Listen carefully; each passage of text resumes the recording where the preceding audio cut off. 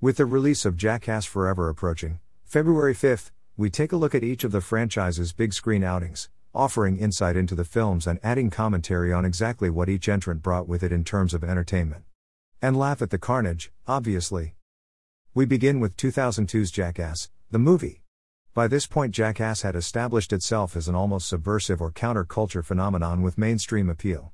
It didn't take long for this monster truck of a franchise to make it into cinemas, after a short and successful run of the series on MTV. Jackass. The film opens with that familiar place card and Johnny Knoxville voiceover. Greater than warning, the stunts in this movie were performed by professionals, so for your safety and the protection of those around you, do not attempt any of the stunts you're about to see. This sets the viewer up for the carnage that is about to unfold. The intro that follows is a suitably epic stunt involving a giant, high-speed shopping cart, or trolley as we like to say here, on an incline, with pyrotechnics, smoke, slow motion and a Fortuna blasting. It also makes a great setup for the film and introduces the cast nicely. As with title card and opener, Rent a Car Crash Up Derby gets the film firmly underway. The skit sees Knoxville renting a car, completely modding it and taking it to a destruction derby. As if that wasn't bad enough, he then returns it to the rental company, who are noticeably concerned by the damage to their car.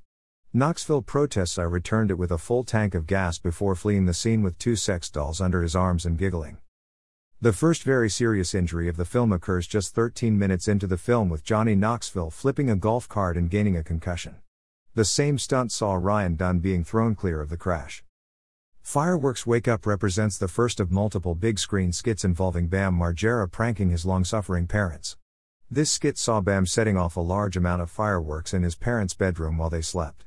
Following up 5 hours later when his father, Phil, is leaving for work and Bam sets off another volley within his car. A stunt that is only topped by releasing a live crocodile into their house a few skits later. You can see the early seeds being planted for 2013's Bad Grandpa, with Knoxville donning a latex mask and shoplifting on Hollywood Boulevard as a pensioner. A staple for the franchise is the in-team pranking war that ensues throughout the following films. With this particular outing, electric hair clippers are deployed with ninja-like speed and lethal ferocity.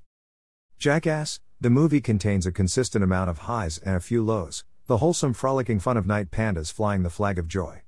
And the skit where Knoxville receives a non-lethal beanbag round to the stomach being of particular somber note. The budget for this first film outing was $5 million and it earned around $22 million on its opening weekend alone, with the continuing earnings reaching around $80 million. That in itself is a resounding testament to what has been established and what follows. Conclusion. It's safe to say no one will ever listen to Roger Allen Wade's "If You're Gonna Be Dumb You Got It Tough" or Andrew WK's "Party Hard" and not think of Jackass.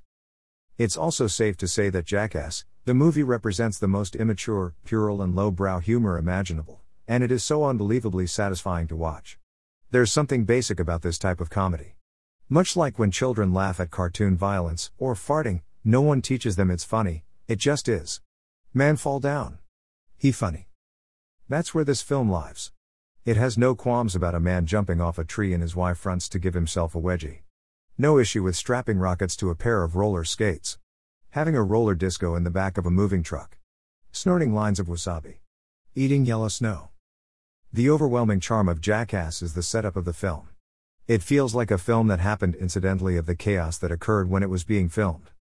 The format is equally tailored for the TikTok generation, with its short attention span and conveyor belt of skits, lasting as short as 10 seconds. This is childish. I love it. CrazyDiscoStew.com, a nerd blog.